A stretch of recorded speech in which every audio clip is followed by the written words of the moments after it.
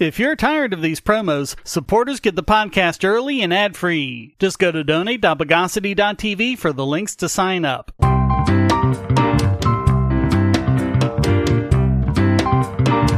Welcome to the Bogosity Podcast for the week of June 26, 2022. The podcast that's in the basement mixing up the medicine. This is your host, Shane Killian. Let's auriculate the news of the bogus. We'll start off with more information about the Uvalde school shooting, yet another one where the police just stood outside doing nothing. But this part is absolutely unconscionable. One of the victims was Eva Morales, a fourth grade teacher. Her husband, Ruben Ruiz, is a police officer for the school district who had held active shooter drills. He was on the scene after the gunman entered the school and began his rampage. According to Texas Department of Public Safety Director Colonel Stephen McCraw, Morales had called Ruiz and told him that she'd been shot and was in room 112 dying. Quote, "And what happened to him is he tried to move forward into the hallway. He was detained and they took his gun away from him and escorted him off the scene." Yes, he tried to save his wife and stop the gunman. And the other officers physically stopped him from doing so. She died surrounded by 19 of her students, all of whom had waited more than an hour for police to come save them. Police that had already been on the scene 3 minutes after the shooter entered the building. The police had even stopped parents from rushing inside the building to defend their children and stop the shooter. We know from our past coverage that a single citizen with a gun can turn the tide of a mass shooting. When a rampage shooter is stopped by police, on average 14.3 people are killed. When stopped by an armed civilian, it's 1.8. Even when the civilian is unarmed, it's 2.6. But as McCraw said, quote, "The only thing stopping a hallway of dedicated officers from entering room 111 and 112 was the on-scene commander, who decided to place the lives of officers before the lives of children. While they waited, the on-scene commander waited for a radio and rifles. Then he waited for shields. Then he waited for SWAT. Lastly, he waited for a key that was never needed. The post-Columbine doctrine is clear and compelling and unambiguous. Stop the killing. Stop the dying. You can't do the latter unless you do the former." One thing they're not telling us is who stopped him, but then there's a lot about this they're not telling us. And State Senator Roland Gutierrez is suing the Texas Department of Public Safety to find out a lot of it. Gutierrez said, quote, "In the wake of this massacre, the state of Texas has completely failed to provide the community of Uvalde with truthful answers. Weeks have come and gone, and yet families who lost their children have not been told by their government the basic information about who was on site as their children bled, what tools were at their disposal to stop the gunman, and exactly why they decided to wait instead of act." Gutierrez is also alleging in court documents that police have made, quote, "provably false misstatements and misinformation surrounding the law enforcement response to the school shooting." According to the petition, ProPublica and the Texas Tribune have submitted some 70 public information requests, including 911 recordings, body and police dash cam footage, and recordings of radio communications between various law enforcement agencies. These petitions have been resisted by various government agencies using the law enforcement exception to deny the open records requests. In one case, a request for body camera footage was denied because it would, quote, "provide criminals with invaluable information about its investigative techniques, information sharing, and criminal analysis." I guess law enforcement aren't big fans of Kirchhoff's principle. Gutierrez said, quote, "From the very start, the response to this awful gun tragedy has been full of misinformation and outright lies from our government. On the first day following the shooting, Governor Abbott told us that without law enforcement's quick response, this situation would have been worse. That was one of several political narratives that turned out not to be accurate information." Abbott had later said, quote, "I am livid about what happened. The information I was given turned out in part to be inaccurate, and I am absolutely livid about that." Reports like the one we just covered have been trickling out since the tragedy, but Gutierrez said that more needs to be done. Quote, students and teachers lay dying in the classrooms, hopelessly dialing 911 while law enforcement held back and waited for keys, despite having at least 3 ballistic shields and a breaching tool on site. By not taking common-sense gun safety measures to prevent such atrocities as this, the state of Texas failed 21 Texans, their families, and countless others touched by the tragedy. It's unthinkable that this kind of cover-up happens. It's similar to what happened with Sandy Hook. Public records requests were illegally denied and obstructed for years until we finally learned that Sandy Hook Elementary School had taken none of the basic precautions to keep children safe, not even a room they could lock from the inside, like most schools have had since Columbine. By the time all of that did come out, the school had been razed to the ground and no further investigation was possible. In fact, Connecticut created a special exception to their Freedom of Information Act to specifically exclude the investigation into the Sandy Hook shooting. Not that you'll ever hear this stuff from the legacy news media because they just focus on the gun and about suing the conspiracy cranks. The real issues never seem to get touched upon. Will it be the same with Uvalde? It seems like it might. At least the police issue is getting some attention, but what about the rest? What safety protocols should have been put in place post-Columbine but weren't? Aside from security theater that doesn't work, like metal detectors and active shooter drills, duck and cover resurrected! Some things that have been proven to work include doors that lock from the inside and allowing teachers with CCWs to carry in the classroom. But hey, let's try more of what has never worked once in all of history. After all, who cares about actually making kids safe when there's a narrative to push?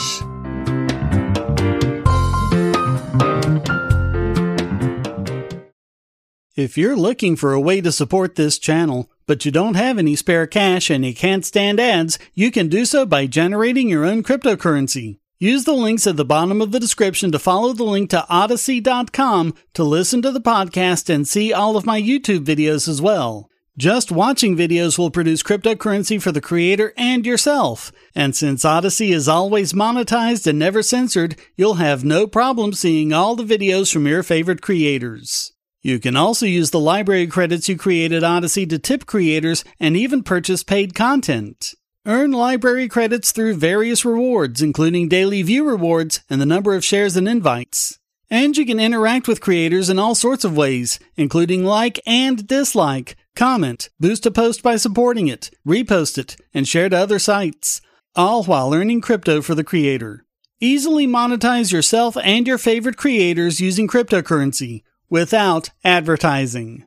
Use the link below to visit this channel on Odyssey.com and see many of your other favorites there as well.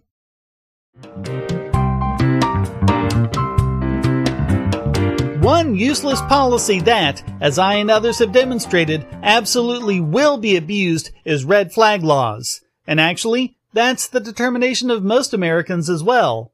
We've all heard about swatting. Some of us have experienced directly the harm a liar can do to your reputation, including your legal status. One of this podcast's co-hosts found out the hard way that defending your mother from a domestic abuser can instantly turn around on you and your gun rights are taken away. And every defense attorney has stories about liars who went into court ex parte to get an emergency order, lied about their clients, had nothing happen to them, but their clients' lives were upheaved, sometimes permanently. This survey conducted by the Trafalgar Group and Convention of States Action asked if they believed, quote, red flag gun control laws designed to temporarily take guns away from individuals has the potential to be abused by local authorities and government officials to disarm their political opponents and or citizens who disagree with them. The response was as clear as it was partisan. 46.7 said yes, they would be abused. 30.8 said no, with 22.5% unsure. Only 16.4% of Democrats said yes, compared with 72.2% of Republicans and 52.3% of independents. So you see who was dragging the numbers down. but only a little over half of Democrats said no, 53.5%, compared to 14.1% of Republicans and 23.4% of independents. 30.1% of Democrats were unsure, as were 13.7% of Republicans and 24.3% of independents. Convention of States Action President Mark Meckler said, quote, Americans want real, workable solutions to the mass shootings we are seeing in this nation, but it's obvious they don't see the proposed red flag laws as the answer. Government officials at all levels have spent the last 2 years demonizing their opponents and using whatever means possible to censor or threaten those who disagree with them. So the idea that we should now trust those same people to not abuse a law that could infringe on basic constitutional rights is laughable. Yeah, true. Remember that it was Democrats who were screeching that parents at school board meetings who complained about their policies were domestic terrorists. As Meckler said, quote, more and more Americans are coming to the conclusion that the government abuses any power it's given, and they are responding accordingly. So now you know who wants the abuse to happen.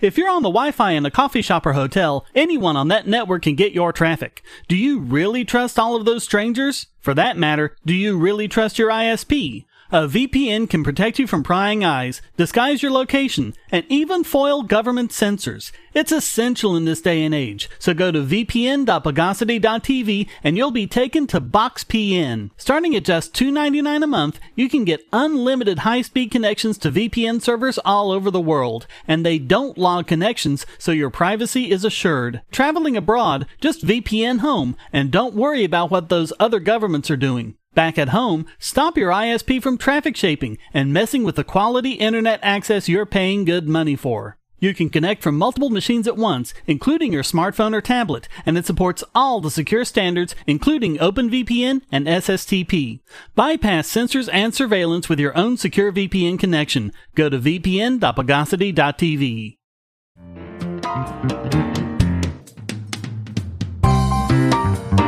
So we're starting to find out what the proxy war with Russia and Ukraine is really about, and it's something the U.S. government has been wanting for decades. The U.S. government's Commission on Security and Cooperation in Europe, CSCE, has just held a briefing on the necessity of partitioning Russia. Because partitioning has worked so well every other time it's been tried, right? Partitioning would mean dividing Russia up into smaller countries, Russia itself being a tiny part of what it is now, with other segments going to the Ural, Siberia, Sakha, and others. If you want to know who the CSCE is, on their own website they say, quote, the Commission on Security and Cooperation in Europe, also known as the U.S. Helsinki Commission, is an independent commission of the U.S. federal government. For over 45 years, the Commission has monitored compliance with the Helsinki Accords and advanced comprehensive security through promotion of human rights, democracy, and economic, environmental, and military cooperation in the 57-nation OSCE region. In other words, it's a foreign arm of the U.S. government. The panel is led by 4 men and 1 woman, all of whom have cycled through the NGO regime change complex, the revolving door we've covered between groups like the International Crisis Group, Radio Free Europe, the Soros Octopus, and others. Basically, they're all groups of neocons. Only now they're shifting their rhetoric. In the past, this was all about spreading freedom and democracy. See Iraq and Libya for how well that worked out. Especially after 9/11, the whole spreading democracy rhetoric was used to justify U.S. imperialism in Iraq, Afghanistan, Egypt, Syria, and many others under George W. Bush, Barack Obama, and now Joe Biden. We had a brief respite while they were suffering from Trump derangement syndrome, but now they're back. Earlier this year, when Putin invaded Ukraine, the U.S. just said they were intervening to degrade Russian forces and give the Ukrainians a fighting chance. Then, after the first few weeks, it shifted to regime change, wanting to oust Putin and establish the blessings of holy democracy to Russia. Now, it's clear that not even that is good enough for them. They want Russia to be divided into smaller countries to make it easier for the U.S. to control them. Don't think Putin isn't going to make propaganda hay with this. By the way, separating Donetsk, Luhansk, and Crimea from Ukraine, like the people of those areas overwhelmingly want, totally off the table. So anyway, let's get on to the shift in rhetoric. It's no longer about spreading democracy, it's about decolonization. Yes, they're adopting the lingo of woke culture.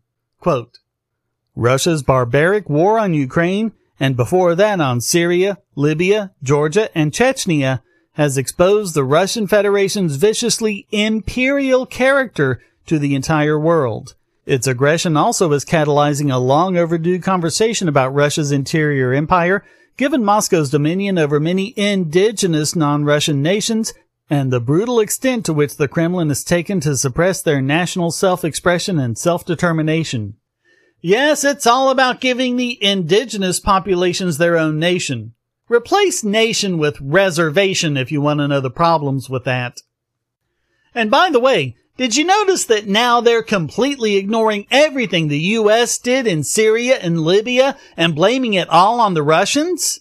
And what about Chechnya when Russia put down an insurgency led by Al-Qaeda? The rhetoric always changes with the times. In the 90s, it was about stopping drug trafficking. In the 2000s, it was about spreading democracy and stopping terrorism. Now, in the 20s, it's all about spreading social justice. What could possibly go wrong?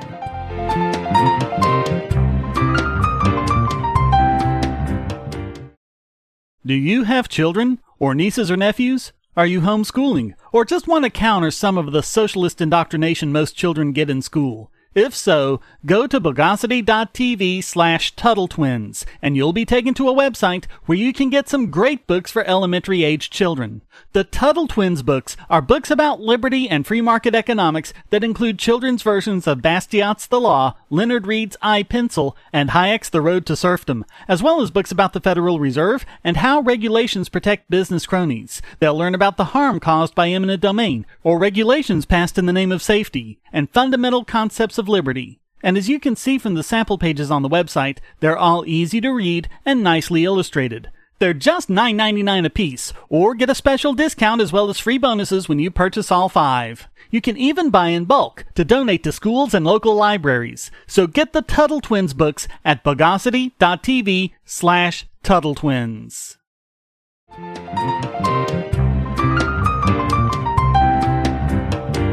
And now it's time to decalcify this week's biggest bogon emitter. And this week it goes to USA Today, who has had to remove 23 articles after it was discovered that the reporter had completely fabricated her sources. Yes, USA Today, one of the most prominent fact-checking organizations, rated 100 out of 100 by NewsGuard, has been deliberately spreading fake news. The retracted articles include stories about the danger of Russia taking over a Ukrainian nuclear power plant, gerrymandering in Georgia's redistricting, a pride flag at Virginia Tech being replaced with a Confederate flag, and anti-vaxxers drinking urine to cure COVID. By the way, they still have stories up wrongly attributing the death of Capitol Police Officer Brian Sicknick to attacks by protesters, how inflation is an unfounded fear put forward by conspiracy theorists, how the Hunter Biden laptop is Russian disinformation, and their Twitter video showing that one available accessory to the AR-15 is a chainsaw bayonet. So you decide how seriously they're taking this.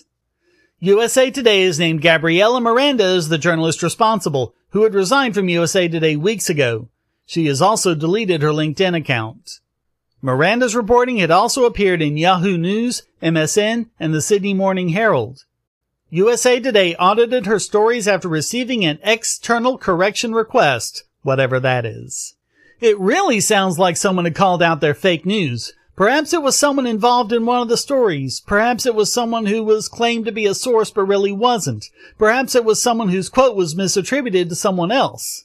All of those things were found in the audit, but USA Today isn't saying where this request came from or what the scope of it was. They also don't seem to be asking the bigger question of how 23 completely bogus stories got accepted for publication by the organization that's positioned itself as one of the world's premier fact-checkers. Better just keep saying undisclosed or confidential sources. You can never get called out for those. But now they've got their scapegoat, and she's totes the only one. Yes, sirree, Bob. They've totally solved the problem and have no more issues with fraudulent sources. Don't ask about how it all managed to slip by us, the greatest fact-checking organization on the planet. Please go back to your lives and forget anything like this ever happened. So all of that makes USA Today this week's biggest bogon emitter.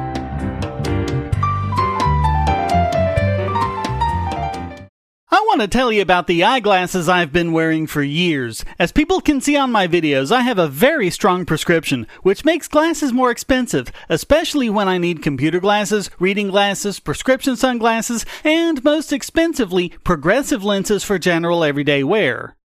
To save money while still getting quality glasses, I get them from Firmoo. In fact, I just got a pair of progressives with high-index aspherical lenses and a nice pair of frames my wife loves for just over $100. It would have been $500 to get them through my eye doctor. Not only do they look good, the glasses are durable. I've worn many pairs for several years without problems. All orders come with a 30-day return policy, a 3-month warranty, and one-on-one customer service. Go to Firmoo, that's FIRMOO.Bogosity.tv anytime you need quality glasses at a low price. Once again, that's Firmoo.Bogosity.tv.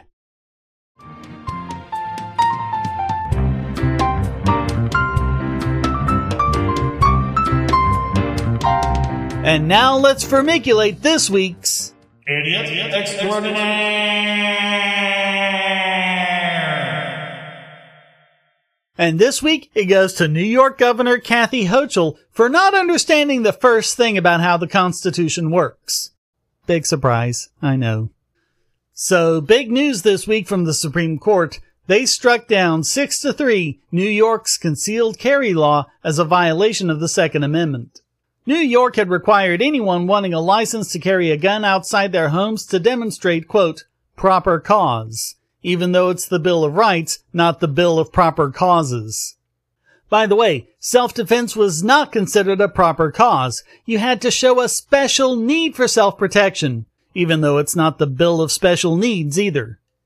What would it mean if this line of thought were applied to other amendments? You'd better show proper cause why you need to speak in the town square. You need to show proper cause why you need to peacefully assemble. Don't want troops quartered in your home? You need to show us proper cause. Oh, and when we arrest you for all that, you'll need proper cause to show us why you have a special need for a jury trial. Really, to put this into perspective, read through the decision and substitute speech for gun. Clarence Thomas wrote the opinion of the majority, where he said that courts should uphold gun restrictions only if there's a tradition of such regulation in the U.S. I say screw that. Our rights are not subject to the dictates of tradition. If tradition says we can't carry a gun, then screw tradition. The court ruled, when the Second Amendment's plain text covers an individual's conduct, the Constitution presumptively protects that conduct. The government must then justify its regulation by demonstrating that it is consistent with the nation's historical tradition of firearm regulation. Only then may a court conclude that the individual's conduct falls outside the Second Amendment's unqualified command. If the last decade of Second Amendment litigation has taught this court anything, it is that federal courts tasked with making such difficult empirical judgments regarding firearm regulations under the banner of immediate scrutiny often defer to the determinations of legislatures. But while that judicial deference to legislative interest balancing is understandable and elsewhere appropriate, it is not deference that the Constitution demands here. The Second Amendment is the very product of such an interest balancing by the people, and it surely elevates above all other interests the right of law-abiding, responsible citizens to use arms for self-defense. It is this balance, struck by the traditions of the American people, that demands our unqualified deference.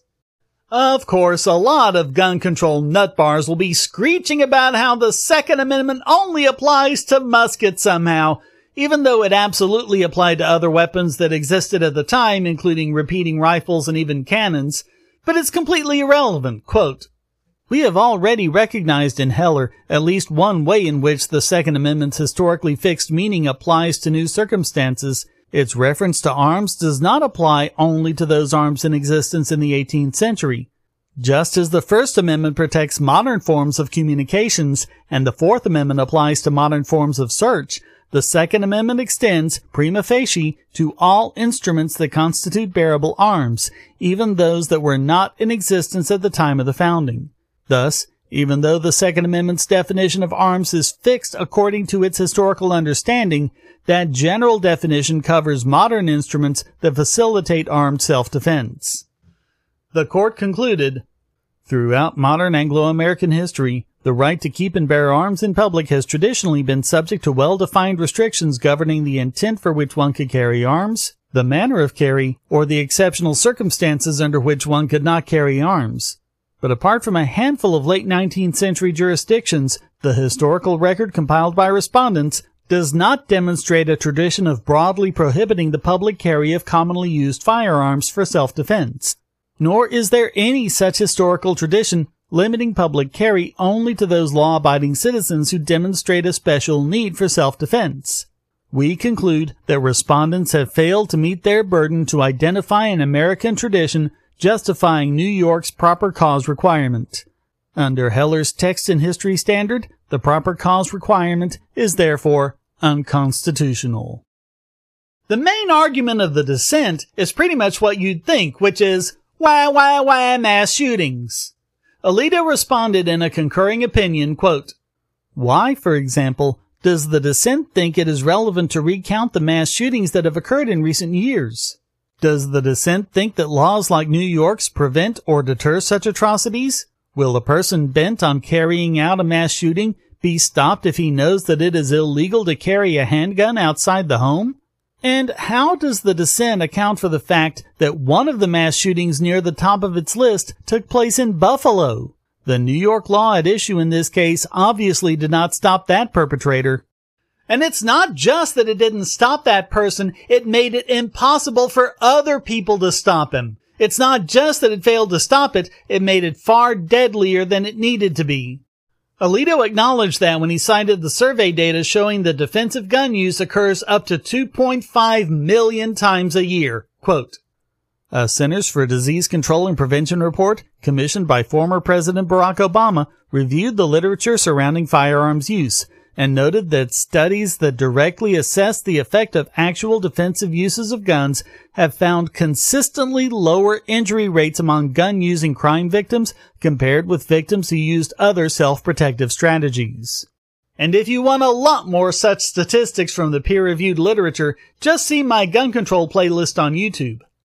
Quote, "All that we decide in this case is that the Second Amendment protects the right of law-abiding people to carry a gun outside the home for self-defense, and that the Sullivan Law, which makes that virtually impossible for most New Yorkers, is unconstitutional. Today, unfortunately, many Americans have good reason to fear that they will be victimized if they are unable to protect themselves.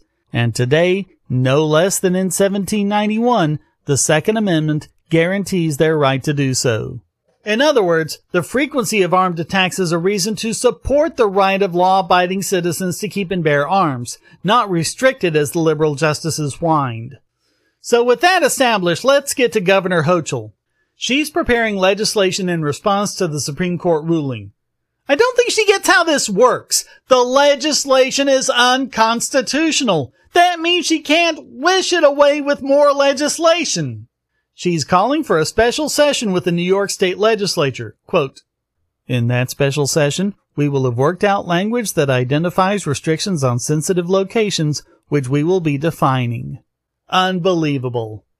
She wasn't the only one. State Senate Majority Leader Andrea Stewart Cousins bleated, quote, "The Supreme Court today decided that guns are more important than lives." Probably very pithy to people who, 1, are biased, 2, haven't actually read the decision, and 3, are morons. Similarly, State Senator Zelnor Myrie screeched, quote, "We knew it was going to be bad. Bad to cut against its own precedent so sharply and to eliminate Second Amendment jurisprudence tests that they have utilized in the past, and to base all the analysis in historical tradition as if it was written by the NRA. It's breathtaking in its scope. What precedents did it go against? It was fully based on precedents. Your bogus law was struck down because it had no precedents. And again, as anyone who's actually read the decision knows, it was based pretty much entirely on Second Amendment jurisprudence tests, and the dissenters didn't mention a single one that backed them up. And despite what a lot of states are now saying, to wit, that they're going to nullify this decision, no, you cannot nullify a Supreme Court ruling. First of all, you cannot nullify the supreme law of the land, and that's the Constitution. Second, nullification is merely the states refusing to comply with or assist the federal government in unjust policy implementations. Nullification means not doing something. If you're doing something, you're not nullifying, you're violating. You're infringing, which the Constitution says you absolutely cannot do. Hochul and all of these others have just shown that they're nothing more than jackbooted thugs who don't care anything about the oath to the Constitution they swore. And Hochul herself shows that she has no clue what her job is, how the Constitution and the Supreme Court work, and how they limit her power, or even that there are limits to her power. So all of that makes Governor Hochul this week's Idiot Extraordinaire.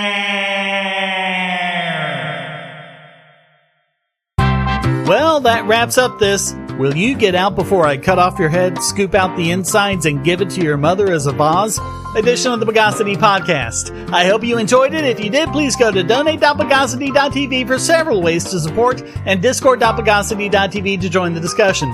Subscribe at Patreon or Subscribestar, and you can listen early and ad-free. Thank you for listening. Until next time, here's a quote from Jonah Goldberg. Ultimately, social justice is about the state amassing ever-increasing power in order to do good things. What are good things? Well, whatever the champions of social justice decide this week. The Bogosity podcast is licensed under Creative Commons Attribution, Non-Commercial, No Derivatives 4.0 International License.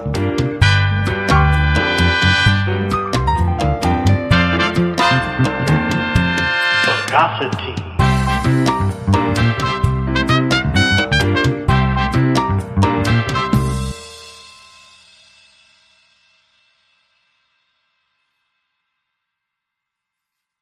We live in a world where light bulbs connect to the internet, and recent attacks on them prove that your online security is under threat like never before. Not only your websites, but the internet-enabled devices you buy. And the biggest problem is weak passwords. That's why you need LastPass. LastPass allows you to randomly generate strong, unique passwords on the web and on your internet-enabled devices, all protected by one master password. LastPass sets up in minutes and gives you secure automatic logins throughout the web, synchronizing across all your browsers, all your computers, and even your mobile devices, at home, at work, or on the road. It even securely stores sensitive form data, including credit card numbers, backup sensitive documents, software licenses, Wi-Fi logins, and more. And with LastPass Premium, you can get these benefits on other applications, manage passwords for your entire family, and also get priority customer support. Sign up at password.bogosity.tv for a free month of LastPass Premium. Log in securely everywhere using the last password you'll ever have to remember. Go to password.bogosity.tv and get LastPass now.